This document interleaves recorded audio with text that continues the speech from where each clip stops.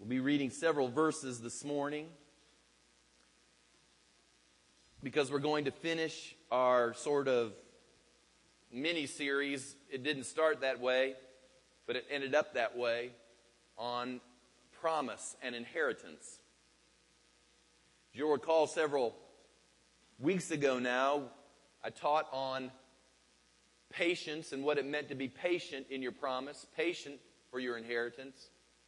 And that just sprung several things in my spirit that I wanted to share with you, because we are a promised people if we're in Him. Amen? We've got promises in God. We've got promises that He has absolutely codified within His Word that are immutable. He has sworn them into existence by His own blood and by His own life, which means that they are sure, that you can count on them. He has made other promises prophetically, put promises in your heart through prayer, through vision. And we need to understand how it is that God brings these promises and these inheritances to pass in our life. I want you to bring it up right now. What are you promised in God right now? Some of you have been waiting for a promised healing. Some of you have been waiting for a promised career, a promised job. Some of you know that God has promised you some things in the area of resource or relationship. There are all sorts of areas of promise that we could begin to put out there. Promise of ministry, promise of influence. All sorts of promises. But we need to understand that just because God promised something doesn't leave us sort of off the hook, and we don't have a responsibility somehow or another to cooperate with Him with regards to those promises. And so we started talking in this area with the concept of patience and being patient with God and understanding His timing. We talked about what it meant to possess a promise and how sometimes we wait on God and be patient, but then there are other times we need to rise up and seize what's in front of us. We talked about how the kingdom is full of paradoxes, and your promise doesn't come always by a way that you think it ought to come. That God will do things and create scenarios that look almost the exact opposite of what you would think He would do in order to bring you to the place where your promise comes to pass. And then last week we talked about pregnancy and promise. About how promise was like giving birth. And that you have to understand what takes place in the birth process in understanding how God brings to pass your promises in your life. Well, today we're going to finish it up. And we'll start something new when we get back from vacation. But today we're going to teach just for a few minutes on what I've entitled Piracy and Your Promise. Piracy and Your Promise. You know, I know a lot of messages have been taught by other people through the years about the promises of God. A lot of things, I'm sure, were reminders, important reminders to you. But as I was seeking the Lord, I wanted to be stirred with regards to something new. Is there anything we're missing, Lord? Is there something we've not laid hold of like we should have? And so this week, the Lord began to unveil something to me that I hadn't quite seen before. I'd call it revelation. And so I really want you to zero in. The first part of what I share this morning, I think you'll make quick connections and you'll understand it. But the second half of this morning, I really believe is revelational if you'll get a hold of this. It really has spoke something into me that's really been helpful by way of promise. And the best way I can communicate it is by giving you the imagery of pirates. Pirates. You know, pirates are making a comeback. We aren't going to debate what movie you ought to go see or not go see, but there's been this trilogy concerning Pirates of the Caribbean. And if you go to Disney World or Disneyland, they have a ride that movie was actually created from called Pirates of the Caribbean. TV, I was noticing the other day, never watched it, don't know what it's about. It's some reality show, kind of like Survivor. But it's called Pirate Master, and I guess they've thrown all these people on a ship, and they get to play pirate. And they cut somebody loose every week. I don't know the rules, I don't know much about it, but I just noticed that pirates are the new theme, apparently. In fact, I was even watching a trailer at a movie here recently, and they said that they've got a new VeggieTale. All the kids will be interested in this. There's a new VeggieTale movie coming out, and it's called The Pirates Who Don't Do Anything. So that's one of our favorite songs in the original VeggieTale movie. But now there's a new movie, The Pirates Who Don't Do Anything. And that's not even to mention here in Charleston being a port city, how if you study our history, we have a whole history of piracy. And whenever you think of a pirate or piracy, and if you were to define it, you probably have an image of a 17th or 18th century kind of greasy, long-haired, cruddily dressed seamen on a ship that they had commandeered who are going about the Caribbean perhaps, hijacking other ships in order to steal the commerce that is taking place. I guess you would define a pirate as a robber at sea. They're still around today. Many people don't know that. There are still pirates around today. They're far more high-tech, modern ships, but there are still pirates that comb the seas even to this day. But if you look at the word piracy and you begin to see how it's defined and how people use it, you'll find that piracy is also used in order to illustrate or underscore several other things that most of us hopefully aren't involved in, but may be aware of. For instance, if you were to download music from the internet illegally or inappropriately, that could be called piracy. You're pirating that particular music. I can remember being in Russia years ago, and it was right when the fall of communism had taken place and capitalism was trying to get its foothold in there. They created these kiosks on every corner. And they would sell anything and everything from these kiosks. And you could actually buy, at that time, of course, there was no DVD. Everything was VHS. But you could buy one of those, a tape from that kiosk, and you could actually buy American movies, which you say, well, what's the big deal about that? You could buy them before they actually came out in America. Somebody had pirated them or hijacked those copies somehow or another, and they began selling them. Or they got to early showings and they actually brought, a VHS camera in there with them, if you can believe this, that there are people that actually go to movie theaters with VHS cameras and they actually record the movie that way in order to sell what we would call a bootleg copy. So there's all sorts of ways you can begin to define piracy. If you were to hijack an airplane, the technical term is air piracy. So if we were to define it, I'd define it like this. It's taking something that is not legally or rightfully yours. Or it's hijacking a vessel and its contents by unlawful means. Taking something that is not legally or rightfully yours, or hijacking a vessel and its contents by unlawful means. Now, I give you that imagery to get that in your mind in order to say to you that the truth of the matter is, if Satan cannot keep you out of the kingdom of God, if he cannot keep you out of a relationship with the Lord, his next tactic is piracy. Piracy. He wants to hijack some things that are rightfully yours and that he has no business with.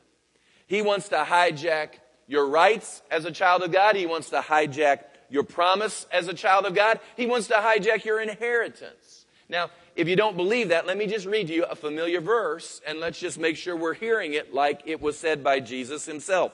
In John 10:10, everybody should be able to quote this almost by memory. It says, the thief, meaning the enemy, the thief does not come except to steal and to kill and to destroy. Jesus says that I have come that they may have life and that they may have it more abundantly. So the thief comes and he's out to steal something. Now, have you ever asked yourself the question, what is it he's trying to steal? Well, your promise, your inheritance, that which God has for you. And I understand that this verse is familiar, but I want to use it to leap from it to help you see something that's very, very important.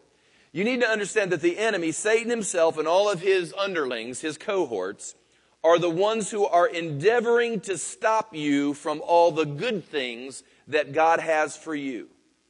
The reason I say that is because of this phrase, God is not your problem.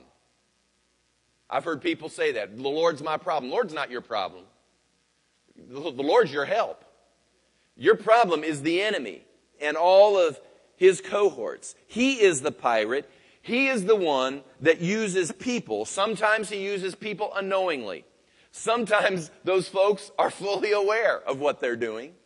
But nonetheless, it is the enemy who is behind the scenes in his piracy scheme, trying to hijack and steal that which is rightfully yours.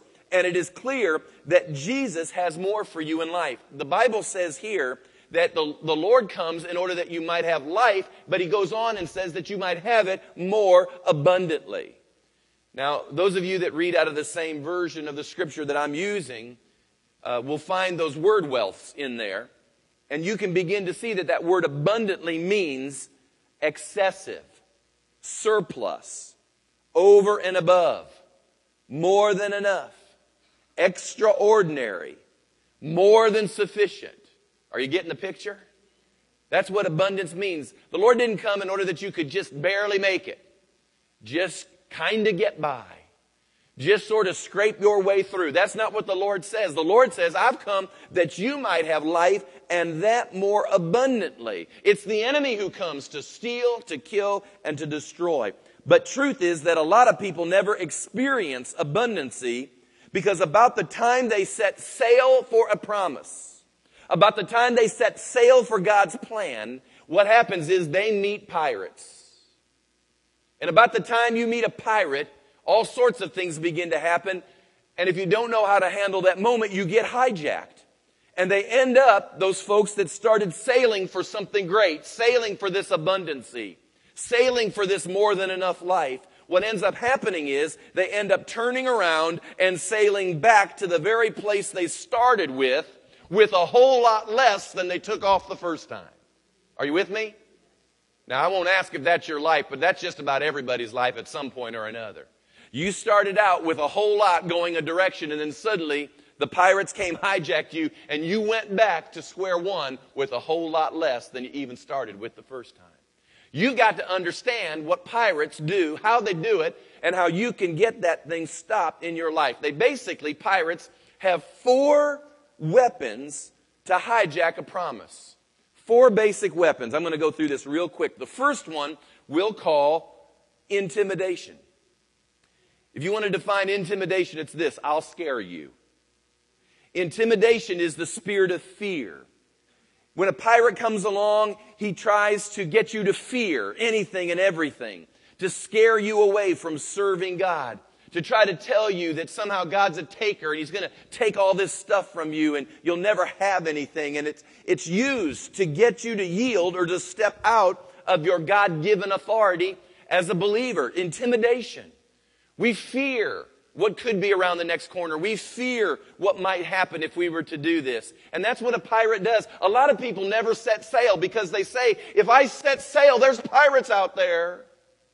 So the safe thing to do is just never get on the ocean. Well, you've been intimidated. And you need to break that. I'll scare you. Number 2, the second basic weapon is speculation. I call speculation, I'll worry you. I'll worry you. They'll put all kinds of scenarios in your mind. Now, this could be the enemy himself. It could be any one of his underlings. But they'll put all these scenarios. And what do you mean by that, Pastor? I mean this. How many of you have ever gone through the what ifs? Now, if I do this, what if? Now, if I go this direction, what if? What if there's a trap door? What if this doesn't work out? What if someone isn't there to meet me? What if? And we worry. What if the economy goes bad? What if the money's not there? What if? And the enemy will put those speculations in our system, and what he gets us to do is he gets us to just stay right where we are. Because the what ifs, the speculations, begin to shut us down. The enemy knows that if he can create a scenario in your mind, that your mind is more real to you than God's word. And he knows that if he can put a scenario in your mind, he's basically got most believers. Because they've granted more authority to the speculation than they do even to the word of God. And that's how he does it. The third basic weapon is what we'll call manipulation. Manipulation is I'll trick you. Now remember, sometimes the enemy does this and he can just do this by way of spiritual happening and impression. Sometimes he'll bring people into your life. that will use these methods in order to shut you down with regards to the promise and abundancy that God has for you. Manipulation is one of them. This is an orchestration by words or by creating certain events where you are led to a decision you may not normally have made by unrighteous means. Let me give you an example. I'll just give you kind of an everyday example. I can remember a couple times in my life I've gone in. These were a lot of early years, back when I was probably in my 20s. But it was time to get a vehicle. I needed to get a car, a vehicle. And so you would go in, you would sit down with a salesman, and not all salesmen are unrighteous. There are righteous car salesmen. But if you hear about them, let me know. I'd like to know. But there are righteous ones. I know there are. But there are unrighteous ones, just like there are righteous doctors and unrighteous doctors, and righteous pastors and unrighteous pastors. I understand. But I can remember on a couple of occasions sitting down, really not knowing much of what I was doing, and going through that whole sales process. And as you're moving through this sales process, being led to a decision that maybe you wouldn't have made if you would have had time to think about it, or you had all the information, or you weren't twisted around, or whatever the case may be. But you know you were manipulated at that moment to come to this place to where you said yes or no or whatever it is you said. But it wasn't because that's what you wanted to say. You were tricked into making that particular decision. That happens a lot. Manipulation. People doing something in order to create the scenario or twist the words, or bringing you to a place where you make a decision that really you wouldn't have made if you would have had time to think about it, pray about it, or whatever the case may be. But that's one of the enemy's tools. And then finally, number 4, which is the most severe one, we'll call domination. And that is, if the pirate can't scare you, if they can't worry you, if they can't trick you, then what do? They board the ship and they force you. They force you. Literally, you are forced under threat to do what someone else wants you to do. It's the picture, if you can imagine, of the robber who puts the gun to your head or the knife to your throat, and they take you to the ATM and they make you, take out all your money in order that you can give it to them. You were literally forced to do this particular thing. And not all pirates use guns in order to force us to do things. Some pirates use threats about your past. If you do this, I'll tell everybody about what you were involved in.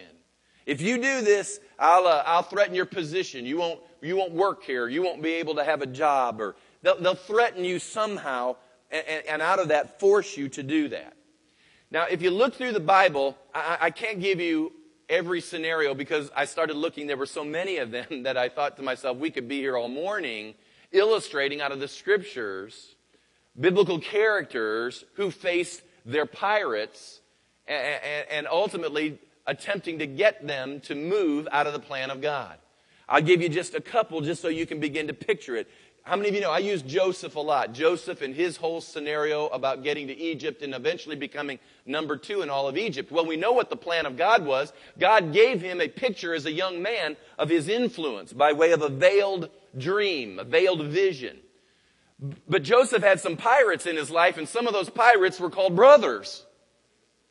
And they were the ones that began to exercise one of these particular weapons in order, in their mind, to get rid of him, to get him off course, to detour him. And all along the way, we find Joseph meeting certain people who were trying to hijack or get him off course, detoured with regards to what the promise of God was in his life. If it wasn't his brothers, it was an unrighteous woman. If it wasn't Potiphar's wife, it became the baker and the butler that he met in prison. And you know the stories, many of you, of how these people came, and they're always doing something out of kilter, trying to keep him away from ultimately getting to the promise of God. And he had to learn how to deal with that. How many of you know that the children of Israel had a promise? They had a land. They sent in spies. You know the story. 12 spies. 10 of them come back, and they became pirates.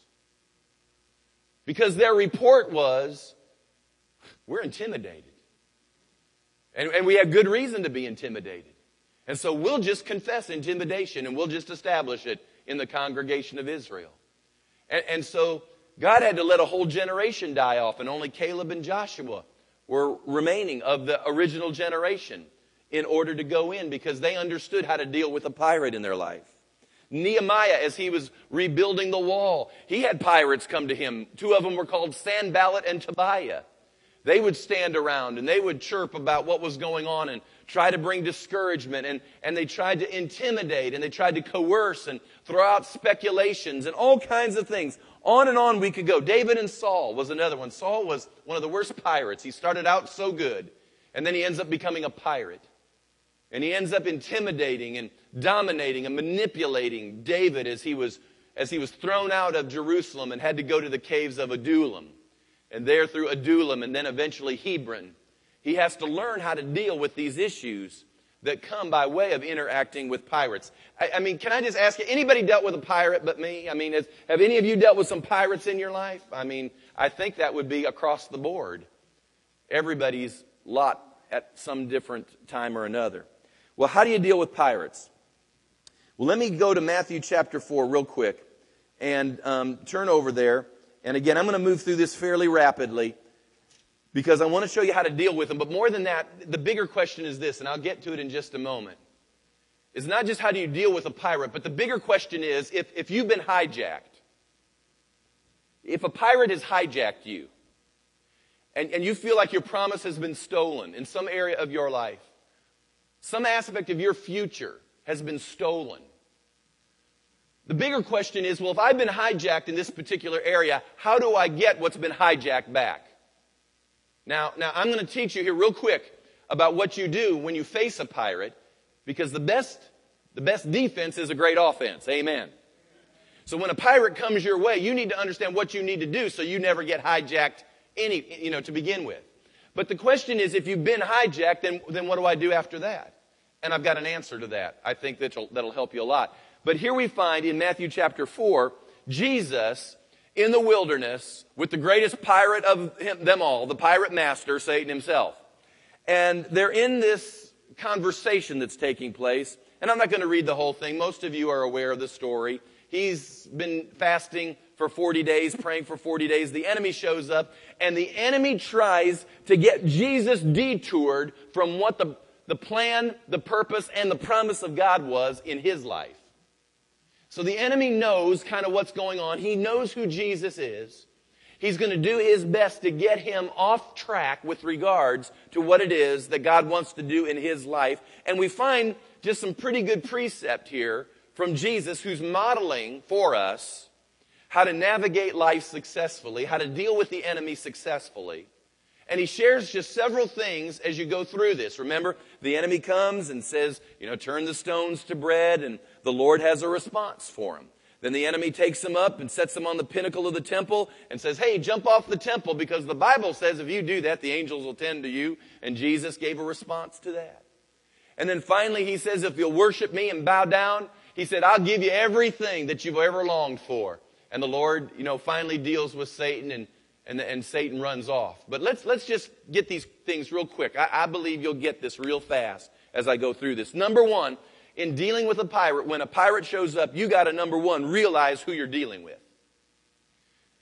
You've heard me say this before. We battle not with flesh and blood, but with powers and principalities, world forces of darkness, spiritual wickedness in high places. I know people come being used of the enemy. And that's how the enemy does things. He uses people. And again, sometimes they know what they're doing, sometimes they don't. But you need to understand that your problem really isn't the person as much as the spirit that's controlling or influencing that person as it comes to your life. Are you with me? You can't deal with something in the natural when there's a spiritual root to it. So you've got to understand who you're dealing with, and you need to understand if it's the enemy, deal with it spiritually. Deal with it in a way that approaches the enemy. I'll just give you an example. Somebody comes up to you and they're trying to dominate you or manipulate you, and of course that can irritate you, and you could haul off and you could just knock them silly. Well, you may feel better, but you didn't knock the enemy out. In fact, you may go to jail for that. So you got to understand that there may be a person who's being used, but the person is not the problem. You've got to understand who you're dealing with. So you've got to have sort of two sets of eyes looking at situations and understand what's going on in front of you behind the scenes. Number two, it's interesting that as Jesus dealt with the enemy, he had to receive what we call a rhema word. In other words, God began to quicken to him passages and scripture that Jesus could stand on. So when the enemy came twisting things and turning things and trying to confuse and get him detoured, Jesus had something that had been enlivened in his heart, enlivened in his spirit, that he was able to look at the enemy and say, no, this is what God hath written, and this is what gets applied in this situation. So he had a rhema word. We call that rhema when it's sort of an enlivened, lit up word inside of you. And you've got to realize that if you're going to deal with the enemy, you're going to have to get a hold of what's written in the book and what God puts in your heart, and you're going to have to lay hold of that, receive that. You've got to have something to stand on. You've got to get one of those I know that I know that I know things in you. And once you get that in you, you can stand and use that, Paul said in Ephesians, as a sword of the Spirit against the enemy himself. Number three, you've got to speak that word out loud. Everyone say out loud. You can't think it. You can't just muse upon it. You've got to learn how to speak things out loud. We've got to pray out loud. We've got to confess out loud. You've got to say it. Saying it puts substance on it. You just can't think it. You must say it. And so when you're dealing with the enemy, you just can't think that you're dealing with the enemy. You must speak that thing. You must begin to speak the promise of God. Speak the word of the Lord. Speak binding and loosing. You've got to speak that thing in order that substance can come. And if you'll begin to do that, God will do some great things. Number four, you've got to refuse to negotiate with a pirate. One of my favorite scenes in that first Pirates of the Caribbean movie, one of my favorite scenes was whenever they're capturing somebody, they learned after a while to use the term parley, which is a French word. And the word parley means negotiate. And so before they could kill you or do whatever they were going to do with you, if you would yell parley, it was part of the pirate code that they'd have to go negotiate with the captain of the pirates in order to work through whatever it is they were going to do with you. And so everybody, before they were killed, would say parley. Don't do that. Don't negotiate with the enemy. He is a liar. Are you with me? Which means whatever he says to you, don't believe it, because they aren't going to keep their word. So you have authority to rise up, and you don't have to negotiate. That's what God said to the children of Israel when they went into the land. He said, don't go into the land and make treaties with them. Don't go into the land and try to negotiate your way through there. He says, go through the land, and this is what God says. He says, and show them no mercy. And so we've got to understand, dealing with the enemy in a spiritual sense, we cannot negotiate with that. And so don't negotiate with the pirate. Don't negotiate with the enemy. But stand in what God has promised and has purposed you to do and be. And finally, number five, this is what Jesus did. He ran the enemy off. You know, the Bible says this, that if you'll resist the devil, what? One more time. If you resist the devil, he will. He will. That's the greatest weapon you've got, is resistance. Just resist him. If you'll resist the enemy, he will flee. You can run him off. And you need to begin to run those thoughts off. Run those speculations off. Run those intimidating things off. You need to run that off. And let me tell you, if the manifested expression of that isn't getting it, then run that off. Because if they don't want to be free or they don't get it, then you've got to be on with the will of God, and you've got to be on with the purposes of God. But the question is, what do I do if the enemy has already hijacked me? Okay, Pastor, I can do these things and I will do these things, but man, I'm starting to think I've lost some stuff. The enemy has stolen stuff from me. The enemy has taken stuff from me. The enemy has detoured me. The enemy has done some things to me. And I mean, are they just lost forever? Or do I just start over? Or is there any recourse to what's taken place in my life? And I started asking sort of myself, and then I was asking the Lord these same questions. And he began to remind me of some things that I sort of had a little revelation on, but he opened it up in a whole lot greater way here just this week. So maybe get your pencil out and take a couple notes, because I think this is going to help you. This is what you do. If you feel like you've been hijacked or stolen from, write this down. You need to place a judgment, or you need to place a lien on the enemy, his house. Now let me read to you a passage here, and we'll go from there. Proverbs chapter 6. This is underlined. You can see in my Bible, I've underlined it, put exclamation points, and all sorts of things. Proverbs 6, verse 30 says this: people do not despise a thief if he steals to satisfy himself when he's starving. Verse 31, it says this: yet when he is found, meaning the thief, when he is found, he must, what? How much? He must restore, when the thief is found, he must restore sevenfold. He may have to give up all the substance of his house. That's a really fascinating passage. Some of you in here this morning have been hijacked. You've been hijacked by the enemy in regards to your promise, your future. Maybe some prophetic word that the Lord spoke over you sometime in your life, and it seems like things got all out of kilter and out of whack, and it seems like it's gone. Some of you have been promised and have been stolen from in areas of resource and finance. Some of you with regards to jobs and careers. Some of you with regards to relationships. You thought the relationship would work and it didn't work, and all, you've been stolen from. It wouldn't take long for us to create quite a list, I would imagine, in this room this morning of things we could put down that we feel like got stolen from us. Who stole that?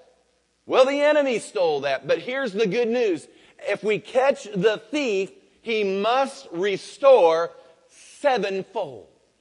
And this is what I think. I think that if you've caught him and you begin to recognize that it was he who has stolen from you certain things, I think it's time to demand a sevenfold return based on the Word of God, what he's taken from us. I think so. I think that's the case. I really believe that. I'm just sitting down here. I'm just thinking about it. This has popped in my mind. I know, I won't give the whole scenario, but I know of a situation, Steve, in your life where by unrighteous means, a great sum of money was stolen, so to speak, because of things that weren't your fault. It was out of your control. Absolutely. It was stolen from you. It was stolen. Now, I know people were involved, and we can look at people, but truth of the matter is, we know who was behind the scenes of that particular thing. And you know what? This is what I believe. I believe if we got a revelation of that maybe someone took $1 million, but God says if it's time to demand, we get $7 million back. $7 million back. I want you to get $7 million back because 10% of that comes to the house of God. So I'm believing with you, dude. Amen. You just wait. Once you get $7 million, you wait and see how many friends you got. You wait. You just wait. Some of you had bad investments. Some of you had a bad purchase, and you look back now, and it wasn't, maybe you could have done something better, but you got hijacked. You were taken advantage of. You lost something. We could go on and on. The key is, listen to now, this is what God began to speak to me about. You must, everyone say, I must. You can't, now listen to me, you just can't sit there and say, well, that's great teaching, and then walk out and keep living with injustice. I've had people ask me before, they said, is there any justice? I've got some good news. I think I found how to get some justice. You got to place a judgment on the enemy's household. Have you ever heard, let me just give you an example. Have you ever heard or have you ever experienced, or maybe put in place, you had to do it yourself, through the court system, something that is called a judgment? Maybe you had to put a mechanic's lien, and you went down to the RMC's office and you had to fill out paperwork, and you put a lien, or the court puts a lien on people's property or things that they own. So when that piece of property is ever sold, the lien must be satisfied before the transaction can take place. And that's how a lot of people eventually get their money in a court of law, when maybe someone's hiding it, or they're trying to find a way by which to access those funds that are rightfully theirs. So there are mechanics liens. They will put a judgment sometimes for back child support. There are all sorts of things that the court can do in order to put this judgment on a title or on a household, so that when you sell it, the person who has the judgment on them must pay out of the proceeds in order to make you whole. Now, let me just say, this is not a railing accusation. You had your day in court. The court made a decision. The gavel was slapped. The judgment was placed on that. The court worked through whether there were false witnesses. They worked through all the justice and fairness issues. And they came to the conclusion that you were unrighteously taken advantage of. You were stolen from. And in order to make you whole, the judge pounds the gavel and he puts the lien on that particular household. Now, that's how it works in the natural. But let me read something to you. In John 16, it works that way spiritually too. Now, I didn't get it. I mean, I've been preaching the gospel a long time, and I feel like this is new. If I knew it, I wasn't walking in it, but I'm getting it now. John chapter 16. I want to read something to you. I'm going to read several other verses here in just a minute. John 16, verse 7. It says this. Jesus is speaking. He says, "Nevertheless, I tell you the truth. It is to your advantage that I go away, for if I do not go away, the Helper will not come to you. But if I depart, I will send him to you. And when he has come, he will convict the world of sin and of righteousness and of judgment." Everyone say judgment. "Of sin because they don't believe in me, of righteousness because I go to my Father and you see me no more." And then it says in verse 11, listen to this, "Of judgment," listen, "because the ruler of this world is judged." There is a judgment that has been placed on the enemy. Now, I started just thinking this through again, and God was talking to me, and that word helper, some of you have heard this Greek word. It's the Greek word parakletos, the paraclete. Paraclete, literally translated, means the one who stands alongside. But again, if you'll read through your word wealth or any one of a number of Greek dictionaries, it will also be translated this: advocate, counselor. And it also says that it has the technical meaning of an attorney who appears in court for another's behalf. So I want you to think this through with me. Jesus says it's to your advantage that I go away, because when I go away, Jesus says I'll become the satisfaction. I'll become the fullness of the satisfaction, the debt paying of everything that needs to happen. In the cross, Jesus says I will fulfill that.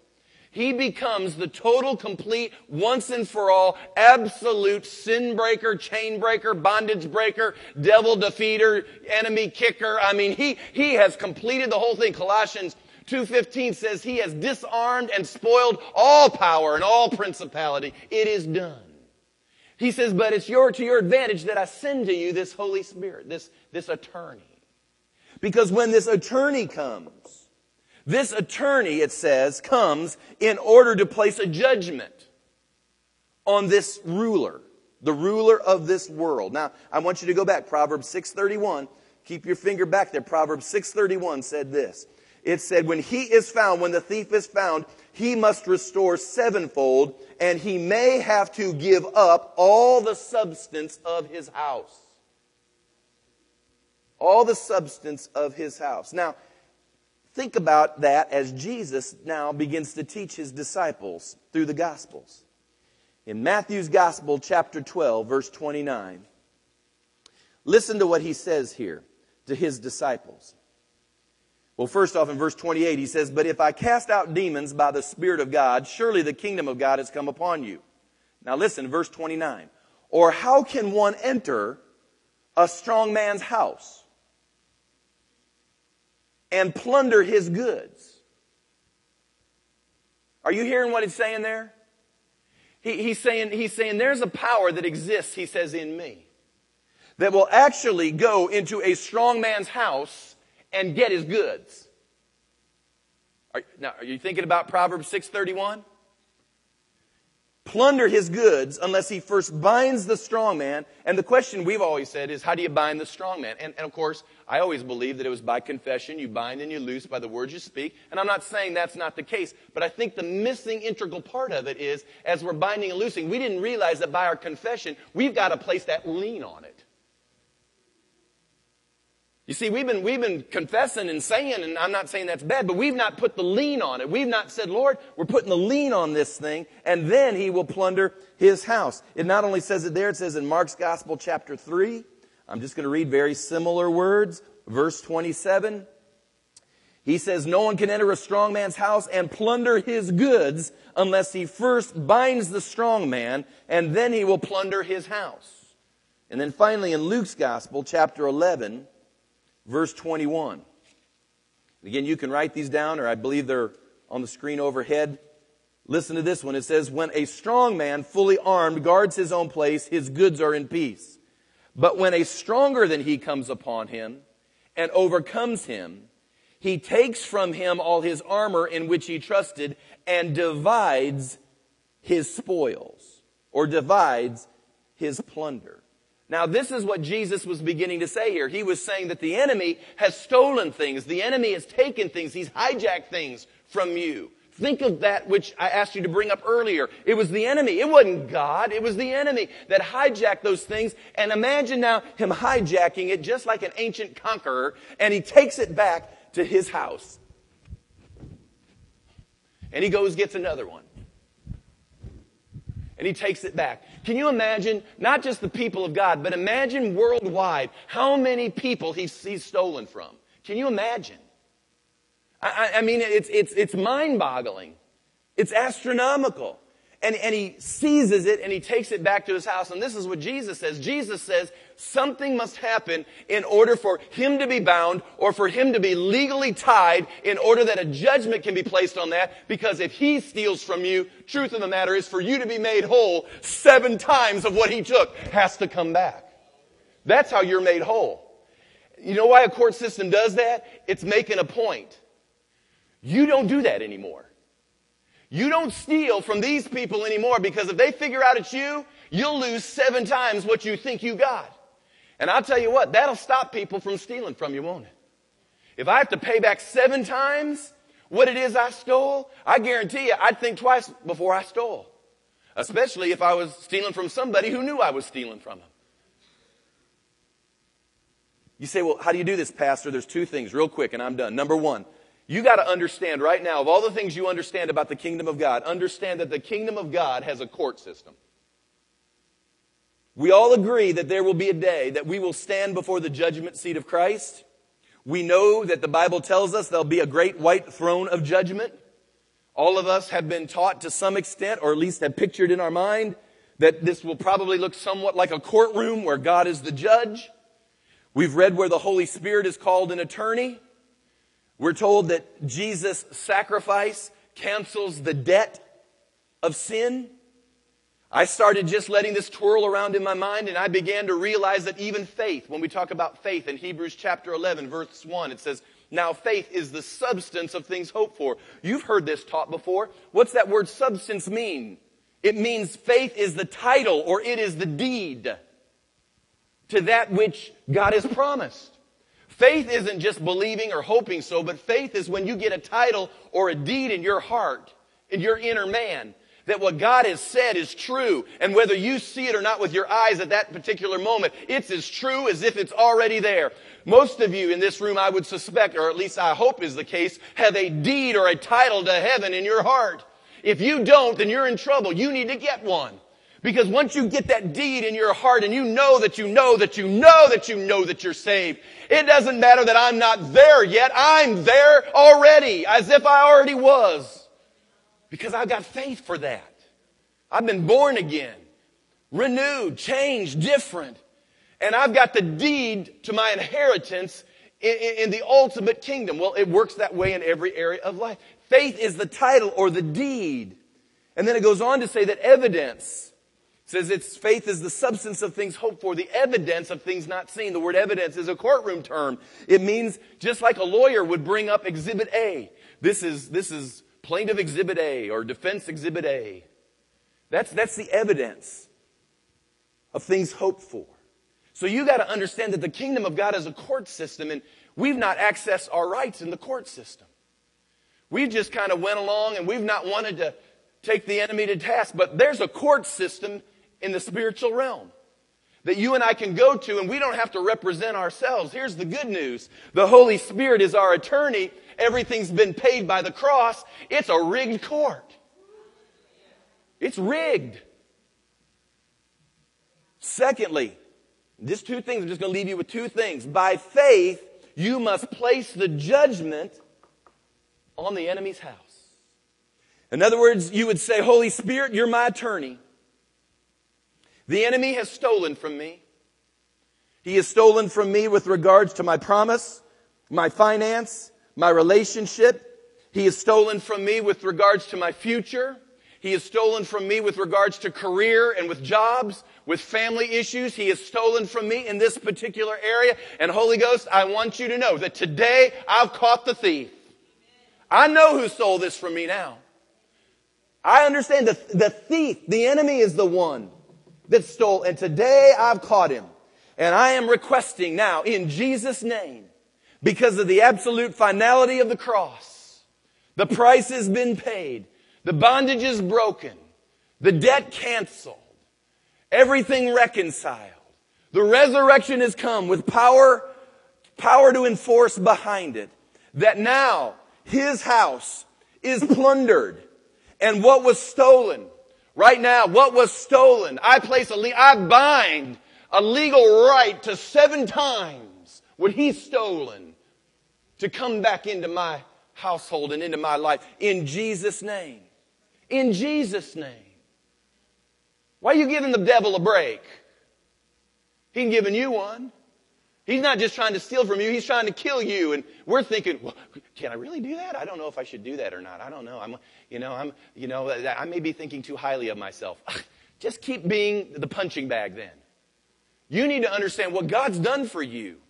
And He's not done it just because you're all that and a bag of chips. He's done that because He glorifies Himself in the sufficiency and the finality of the cross. It doesn't have much to do with you. It has everything to do with Him. And He's transferring. That's why He says this. He says the wealth of the wicked is what? Laid up for the righteous. I'm beginning to understand why this is so, but we say, why hasn't it occurred? It's because it's time. We said we are placing a lien on that stuff that's been stolen in His house, and it's time it came back to the people of God.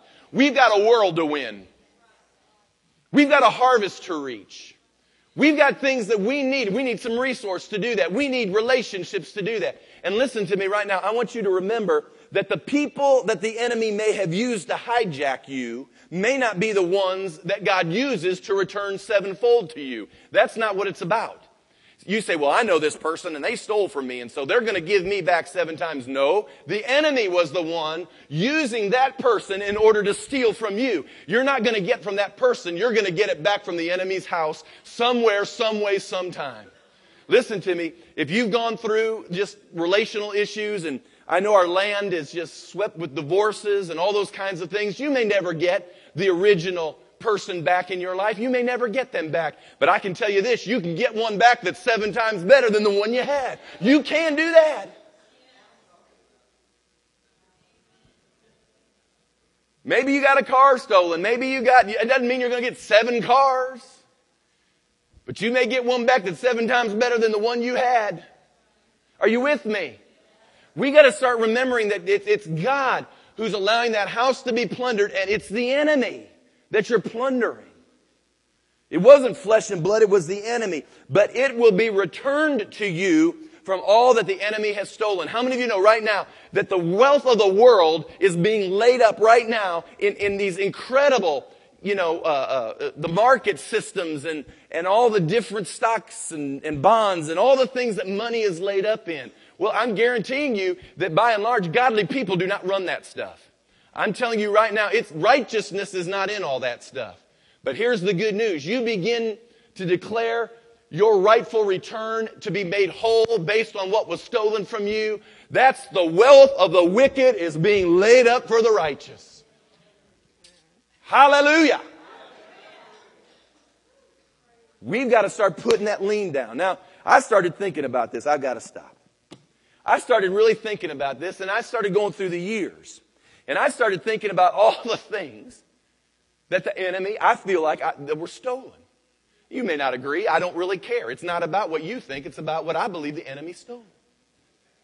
And I started picturing some things. And in my mind, listen, I mean, just bear with me for just a minute. I'm going to illustrate some things in my life. I can remember years ago, and I'll be delicate with this, but years ago, I can remember when I was at a place here locally that an usher came up after service on a white card and handed to me what the attendance was for that particular day. And I can remember looking at that white card and seeing the number 546. I remember that. I don't know why. They handed me white cards every Sunday. And I don't know why I don't remember all the other white cards that got handed to me, but I remember that white card. But all of a sudden, the Lord just quickened in my heart, and He said, it is now time to put a lien on the enemy's house and those that he has bound, and understand that a sevenfold return in order to cause you to be whole means that there's going to come a day that someone has to hand you a card that says 3,822. That's what binding the strong man is about. It's just not binding them just to keep him from, I mean, we think binding the strong man is just sort of like tying his arms up, or maybe his legs too. And it just keeps him from doing anything. You need to understand what binds, you know what binds up a piece of property? Put a judgment on it. You know what binds up anything? You put a judgment or a lien on that thing, and I guarantee you'll bind that thing square up. I started thinking about, listen to this. I remember one year. This is years ago now. There was one year that $100,000 was released in order to help missions and missionaries. $100,000. I hadn't been able to do that in years. Not even 100,000. But that just quickened in my spirit. I thought to myself, doggone it. There's $700,000 that needs to come back to make me to be whole in order to release that into the harvest field. $700,000 just for the mission field. Just for the mission field. I said just for the mission field. What's been stolen from you? What's been taken? What's been unrighteously seized? I believe that this morning here in the house of God, we can go to the courts of our Lord. And with the promises of God being sure, the Holy Spirit being our attorney, Jesus having rigged the system, and His dad sitting on the bench, you and I can call back 7 times that which has been stolen. I don't know if that interests you, but it interests me. And it's time we began to see that take place. I believe that's why God's causing revelation to come. He says, now you can do this righteously. Some of us, I guarantee you, I'm not saying Steve would do this, but there might have been a day, I don't believe he'd do that today. But if all of a sudden 7 million just got, woo-wee. You be down, boy. Let me see the next boat. Let me see this. And again, those things are wonderful to have. But the key is, I'd be willing to bet now, when 7 million comes to this man's house, yes, you'll be blessed and you'll enjoy it. You sure will. See, that's why God's working on us. He's getting us ready. He's making us prepared. We're not just slapping things on so we can build bigger barns. We're slapping things on to get the work of the harvest done. That's what I want. He's not giving you, listen to this. I don't know if you ever thought this. He's not giving you a great relationship or restoring family or doing all those things just so you can personally be at peace, although you'll enjoy that. He's doing that so you can get in the harvest field without the pressures of the family. And you'll know it's whole and it's good and it's safe. And you can get back into the harvest field. Do you hear what I'm saying? That's why He's restoring. Our judgment isn't just to be greedy. Our judgment is to get back in the harvest. To get back to our purpose. To get back to winning a world. To get back to being planet shakers. To get back to that. We're just not doing it just so we can have stuff. We're doing it so we can be profitable in the earth. That's why God gave Abraham all the bucks He gave Abraham, because He knew in Abraham's heart when He pointed him at the sky and He said, so shall your seed be. He saw in Abraham the ability to say, praise God, I can finance the whole deal. And was willing to do it. Are you? Because I guarantee you, he's ready to drop the gavel on that lien. If you're ready to function in all those precepts. I sure am. And I think if we did it together, we'd be amazed what God would do in us as a people. Are you ready to get back what the enemy took? I'm ready to get it back. I'm kind of irritated. I'm just kind of irritated that it's taken this long to kind of wake up. But Katie barred the door. I'm awake. You watch it. When the people of God get awake, you watch out. Right now, most of them are sleepy. Can't get them up for Sunday morning. Most of them are just, don't have to be there today. Yep, you don't. You don't have to be there at all. But there's some folks getting awake. And they're gonna get back and be restored completely. Not just where you were, but 7 times better. Stand with me, will you? Thank you, Lord. Thank you, Lord. Hallelujah. Lord, I pray right now in the name of Jesus. And Holy Spirit, you right now begin to move in this place, in your people's spirits and lives. And Lord, I pray that you would awaken them at this moment. And Lord, I understand they may chew on some things, they may consider. But Lord, I pray that revelation would come to them. Revelation may it come to you in Jesus' name. That you will no longer just be off on the sidelines bemoaning the injustice, but that you would arise and see who it is. See who the thief really is. And take him to court. And Lord, in your court, we have a leg up. Because we're reconciled with you. We've received Jesus. And he is everything. He is everything. Holy Spirit, I ask you to come now as the attorney. Come now as that advocate right now. Because we're fixing to go and to bind the strong man, and we're going to plunder his house before this morning's over.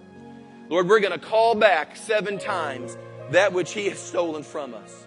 And Lord, I know it is vast and varied in this household this morning as to what the enemy has connived and manipulated and intimidated and dominated and speculated in people's hearts and minds, and they have been rendered impotent, but we break those weapons over them in the name of Jesus, and we declare that there will be an arising in the house of God and an arising in the people of God. And I pray right now in Jesus' name that that exceeding great army will begin to come forth in Jesus' name. And they won't be afraid, Lord, of your court system. They won't be afraid, Lord, in any way, shape, or form as to what's before them, but they will rightfully and righteously declare that which is theirs, not for their own selfish, greedy consumption, but Lord, you're giving us 7 times back in order that we might rub it in the nose of the enemy by doing the work of the harvest, setting people free, helping them, Lord, pointing them to the cross, doing the gospel. Lord, right now, I pray that you would cause that authority to rise up in us, to put that lien down in Jesus' name. You know what, there's a day, listen to me, I know some of you will walk out of here and you'll probably somewhere want to question my motives, and I can't stop you from doing whatever you do. But I can tell you this, I know the grinder my motives have been through. And I'm here to tell you there was a day that there was 1,000,003 at my disposal to do the work of the gospel. I'm just here to tell you 7 times is 9.1 million to do the work of the gospel. And I'm sorry if you say, well, that's a lot of money. Yeah, it is, because we've got a worldwide harvest going on. We got to quit being afraid of the zeros. Quit being afraid to write them down and believing God and trusting him. And God wants to call some of you to be millionaires, but you can't at this moment comprehend any more zeros. You got to get some zero in your spirit. God wants to give you that, not for your own consumption, but for his purposes. Help us, Lord. Help us, Lord. Help us, Lord. I tell you what I'd love to do someday.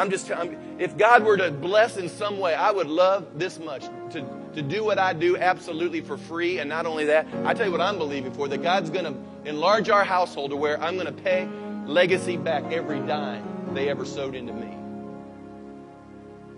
You say, really? Yeah, really. Really, I believe God's going to do something so massive that I can look back and say, thank you, sweet people, for all that you've done through the years. And now here you go. Take it, because there's more than enough.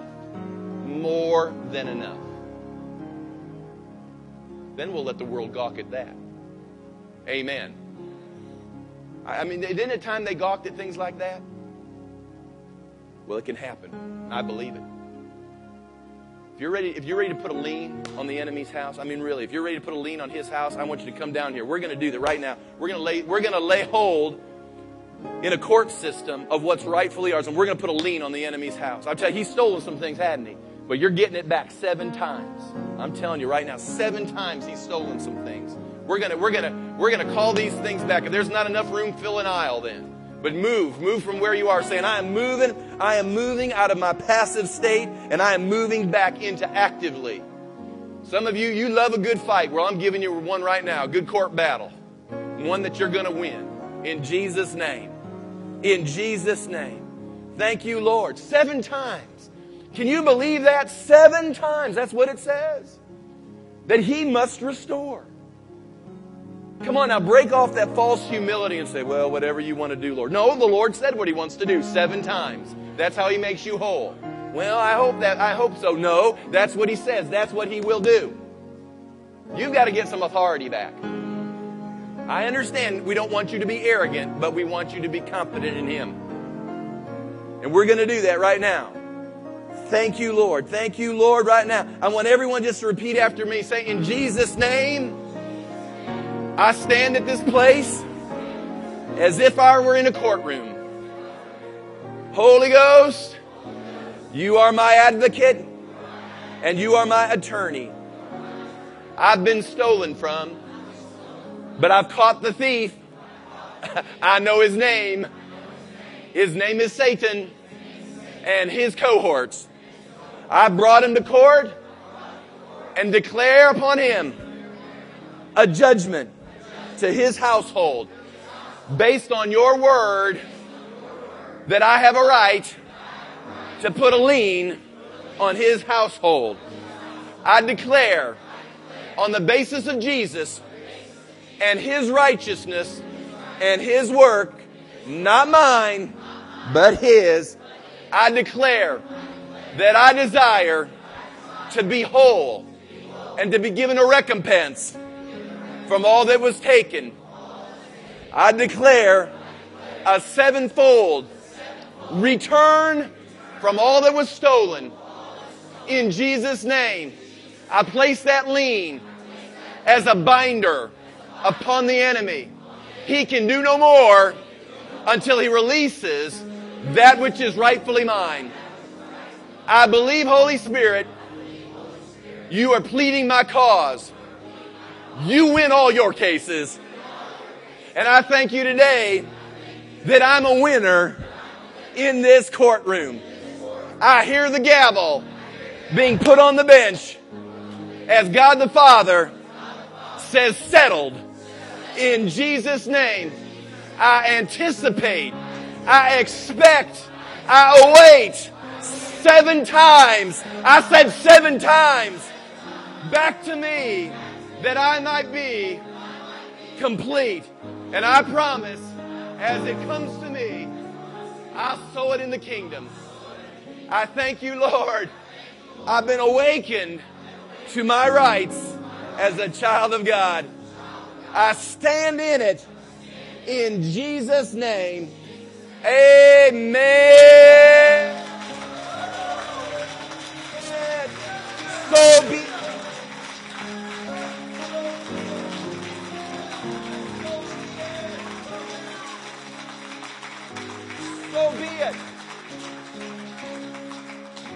Come on, you stand in faith for that, and you'll knock that silly stuff off that the enemy does with you. Try it. Always, you know what?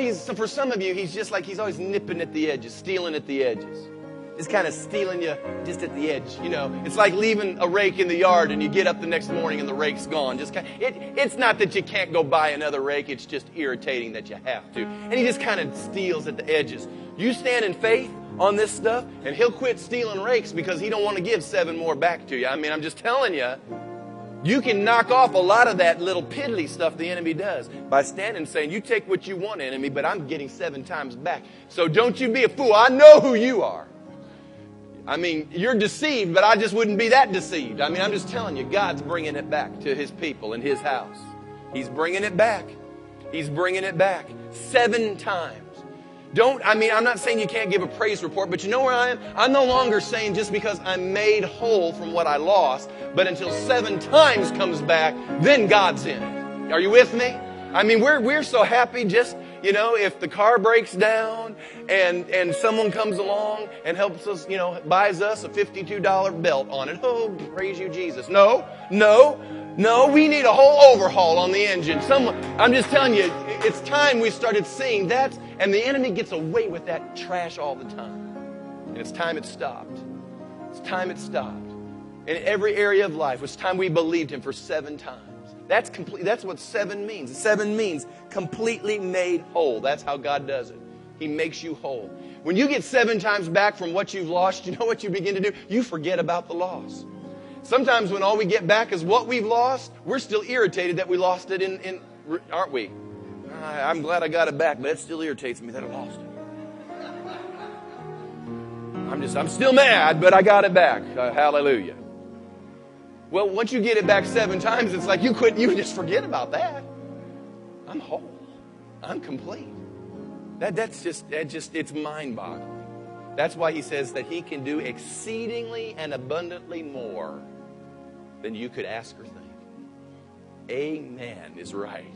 So, Father, right now, we just send those documents now to the heavenly RMC office and say, let it be applied right now as we begin to plunder and take back that which the strong man had taken away. We dig back in, Lord, and say, let it come. It's starting to come right now in Jesus' name. Lord, something happened in the house this morning that's bringing that back.